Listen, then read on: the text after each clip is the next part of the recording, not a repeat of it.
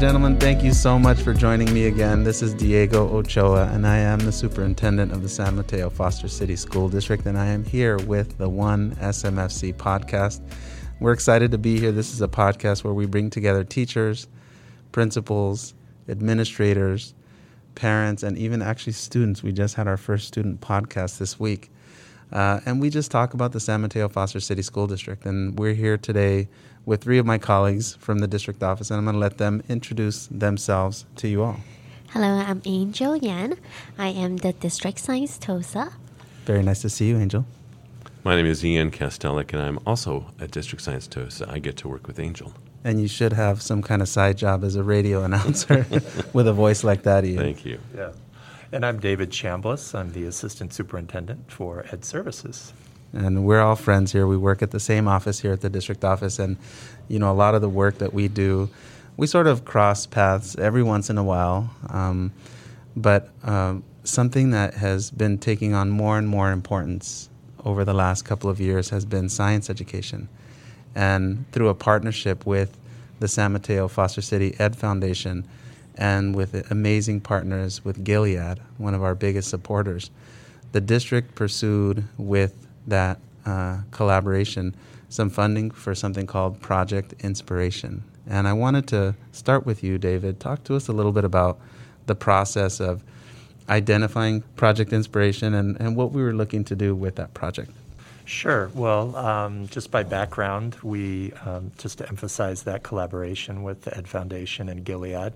And the goal was to think about the ways in which we could expand our ideas about science learning, and we wanted more science education happening. That's exactly right. And in the interactive, engaging ways that we know science learning can occur. So not like the good old days where you and I had you open 700 the textbook to page, right? Yeah. Open up your textbook to page 803. Right. You're going to learn about electrons. Right.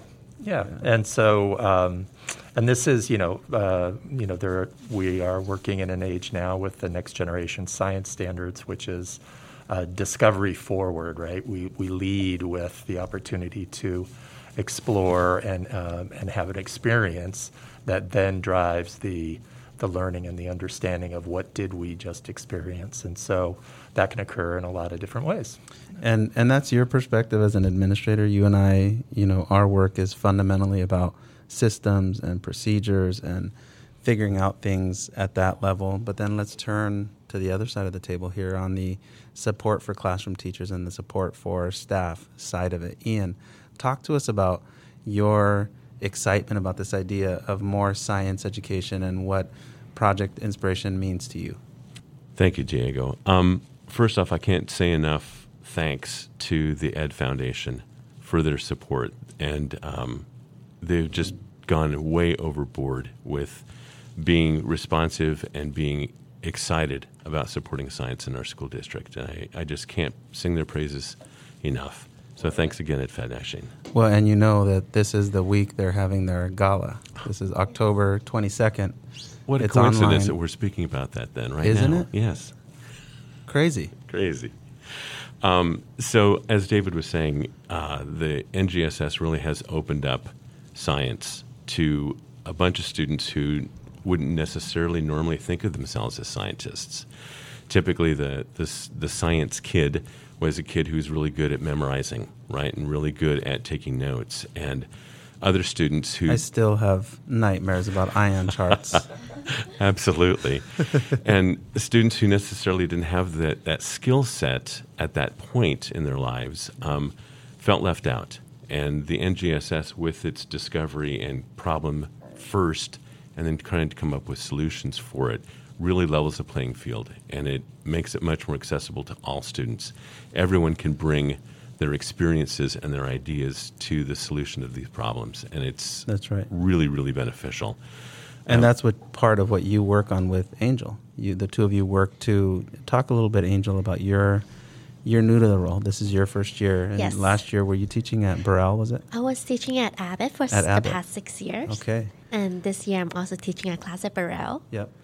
And now you're at this district level. Talk a little bit about that, about supporting teachers and the work that you're doing through Project Inspiration. I think he's definitely very, very excited. Especially in the past few years, all the science teachers in the district, they have the opportunity to participate in the pilot program where we were in search for high quality NGSS material and curriculum that really aligned with what we believe in, to make sure that it's not just a textbook based like what you were saying, but it is really a process to lead the students to see that they are going to discover the science concept one step at a time. And I think another exciting part about that is equality is a very big part that we talk about in the district. And this process of an NGSS is really open the opportunity for all the students to participate regardless of their previous background in science. That's right. And so we might have a classroom teacher who teaches 4th grade, and let's use Sunnybrae as an example. And maybe science isn't their strength, and it isn't they didn't take a lot of courses in college in science, or maybe they don't see themselves as scientists. Talk about the difference in teaching under what the three of you all called NGSS, which is the Next Generation Science Standards. Talk about what a science lesson can be like for that teacher at Sunnybrae in 4th grade. What does it actually look like? How is it different from the days of being told, hey, memorize the ion chart or turn to page 800 and do the questions in the end of the lesson? You're absolutely right, Diego, in the fact that a lot of elementary teachers have not received specific science training in their courses prior to going into teaching profession, and it can be very intimidating. What's amazing about the NGSS methods is that a teacher does not need to be an expert in science. What they need to be is an expert in asking questions. And we know that our teachers are very good at asking questions to probe students' thinking and to lead students' thinking. And for the NGSS science standards, they are really looking at asking questions to students to stimulate their thinking and thought processes as to how to solve a problem. So the teacher really is much less an instructor and a provider of information and much more a facilitator of the thinking of the student moving forward to solve a question. That's right. And then the textbook, in conjunction with the teacher, becomes a source of knowledge. It becomes a source of data. It becomes a place where kids can look for information. But instead of memorizing it, through these next generation science centers, we're teaching kids how to problem solve. How to problem solve and how to discover the solutions. That's great. How to be scientists in all aspects of their lives. That's right. Scientific thinking is not sequestered only to solving a problem in science. It has to do with all aspects of our lives. And That's the more wonderful. we can get our students thinking about problem solving and using these methodologies throughout their lives, the better equipped our kids are going to be as adults. The more programs we put in front of them, the more experiences they have where they get an opportunity to work. And I'm assuming the kids are working in groups in many of these activities. Absolutely. So they're not working by themselves. Correct. And talk about, you taught at Abbott for 6 years. When you had a class where you were able to get kids working with each other, talk about why that's so important. Why is it so important to get these kids talking to each other and working with each other around science? Well, it's definitely very important because I think we talk about the equality issues and how traditionally we see that there are students who are better in science or quote-unquote better in science just because that they were better in taking notes. But with the group settings, now students are able to communicate their ideas. So it's not just that one students are getting the A's in the test, but instead they are working together to solve the problems. They're working together to come up with a solution. And we see that actually even more important after we come back from the pandemic, because we know that during the pandemic, it is more difficult for students to work together as a group. We try to foster those kind of environments online, but still it's different from the one-on-one group experience that students are receiving in person. So I'm going to put a term out there for you all and just want to see if it sticks to the wall. For me, I've been thinking a lot about, as a school district, how we take ourselves to the next level. And it really comes back to a word that's very important to me, which is literacy. and I'm gonna apply it to your subject. I'm gonna talk about scientific literacy. I'm gonna talk about engineering literacy. I'm gonna talk about programming literacy, because literacy as a term, when you apply it to other concepts, like a concept like financial literacy, you can be a very well-read person. If you're not literate in finances, you're missing something. You can be a very educated person. If you're not literate in scientific thinking, you're missing something. How does that, talk a little bit about the idea of scientific literacy, of engineering literacy. What does a phrase like that mean to the two of you?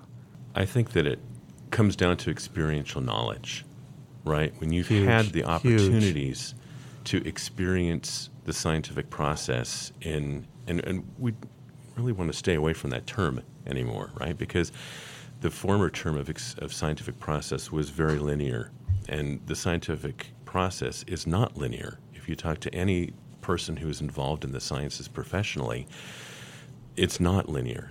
They jump all over the place from one task to another, from one part of the experiment to another, reevaluating their results, and then going back and starting another experiment based on those results. It's anything but a straightforward path. So the experiences that these students have in engineering, in trying and failing and going back and repeating their opportunity to try to build a home, right? Or a model kit home that keeps in the heat, for example. Exactly. Going back and doing different iterations of that is really what the literacy that you're talking about is based on. It's experiential knowledge that comes from having done it that can then be applied to other parts of their lives. That's wonderful. Another part I want to add is that I really hope that as they go on from kindergarten to 8th grade and then going to high school later on, I really hope that they can be scientific literate in terms of making decisions in their life. For example, when they hear in the news about climate change, what is that really about? How do they tell in the news whether things are true or not? How about the COVID vaccine or news that they hear about the COVID? I think it's part of a responsibility to make sure that our students are scientific literate so that they can become citizens that can really make good decisions in their whichever way it is, but in a scientific literate way. And what I like about the combination of the way the two of you described it is, from your side of it, Ian, it's about experiences. And I think what we're, as a district, figuring out now is how do we gather together the right group of partners to help us create better and more experiences for children. A couple weeks ago, we visited College Park Elementary School. I invited some folks from LEGO with us. Pam Bartfield, our CNI director for the elementary schools, was with us. And we sat down and we just had a conversation about giving kids tools and resources. And do you remember the activity that they had us do? The yellow and red bricks. Talk for a minute about that, Ian. Tell the families about that experience and what we learned from it. So we were given this little bag of Legos, and it had yellow bricks and red bricks in it, and the instructions were to make a duck, and that was it. And we weren't given any parameters, just use these and make a duck. And so the 5 or 6 of us at the table went around, and we weren't really looking at each other, but we did occasionally to cheat and glean some new ideas from each tried. other. I couldn't see anything, but I was definitely, my neck hurt a little bit later that night. That's awesome. And we came up with really 5 different interpretations of ducks from these pieces. And the lesson there is that there isn't always one solution to a problem. There's frequently multiple solutions. And the other thing is perspective. I looked at yours and I looked at Angel's, and when you turned it, I saw something different. Yes. When you faced it to me, it looked different than when I saw it from the other side. And I thought that was a takeaway I had, was that, if I'm always sitting at one end of the table, I'm going to see things a certain way. If I switch over and move and see things from the other perspective, it's actually very different. I like that. Right. And Angel, I think we started that conversation as how do we get more programs onto our campuses, things like LEGO. And LEGO is one of many, many companies that we could potentially start the process of getting more resources and programs out to our schools that specifically target engineering literacy, scientific literacy, programming literacy, because I think all those are very critical components to our kids being ready for high school and for beyond. I think the really cool part of those programs, too, and the potential for those programs with our students is that they see scientific literacy in a different light, right? It's not within necessarily the four walls of the classroom during class time. They see it applied in other ways, and that just broadens their horizons more. Yeah, I would add to that, when we think about building literacy through experiences, I was in Mr. Gallagher's class last week at Laurel, and they were doing a science lab in there, and students were looking at how does water pass through different kinds of materials. And the students were using words like absorbs, beads, slides off, and these are all words that are common to us, but when you think about building just that scientific literacy of understanding that beads can be something that goes on a coat, but it also can be a way to describe how a liquid behaves on a piece of fabric. That those students are building this background knowledge of scientific vocabulary that ultimately serves them well as they go on.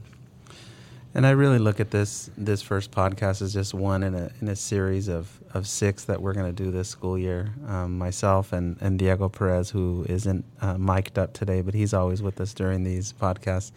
We're looking at our roster for our season 2 of our podcast, which is going to initiate in January of 2022. I want to thank you guys so much for being with me today. This work is going to really define a lot of the approach that we take in our district over the next 5 years of getting more and more science education, engineering education, programming education into the hands of kids earlier and at every school in the district, not one school pilots or one spot to try it out, but to really dig into science, engineering, and programming education for all of our students in the district. It's going to be a huge area of focus for us, and I just want to thank you guys for this very first podcast and hope you enjoyed your experience and come back to our next one. This is incredibly exciting. I'd love to be included in that, and thanks very much for having me. All right, lock them down, Diego. You heard him. Are you in? Yes, you can definitely. do it. Okay, you're in too. David? Yep, thank you, All for right, sure. hey, thank you. Folks, thank you so much for being with us. OneSMFC podcast. Thank you all.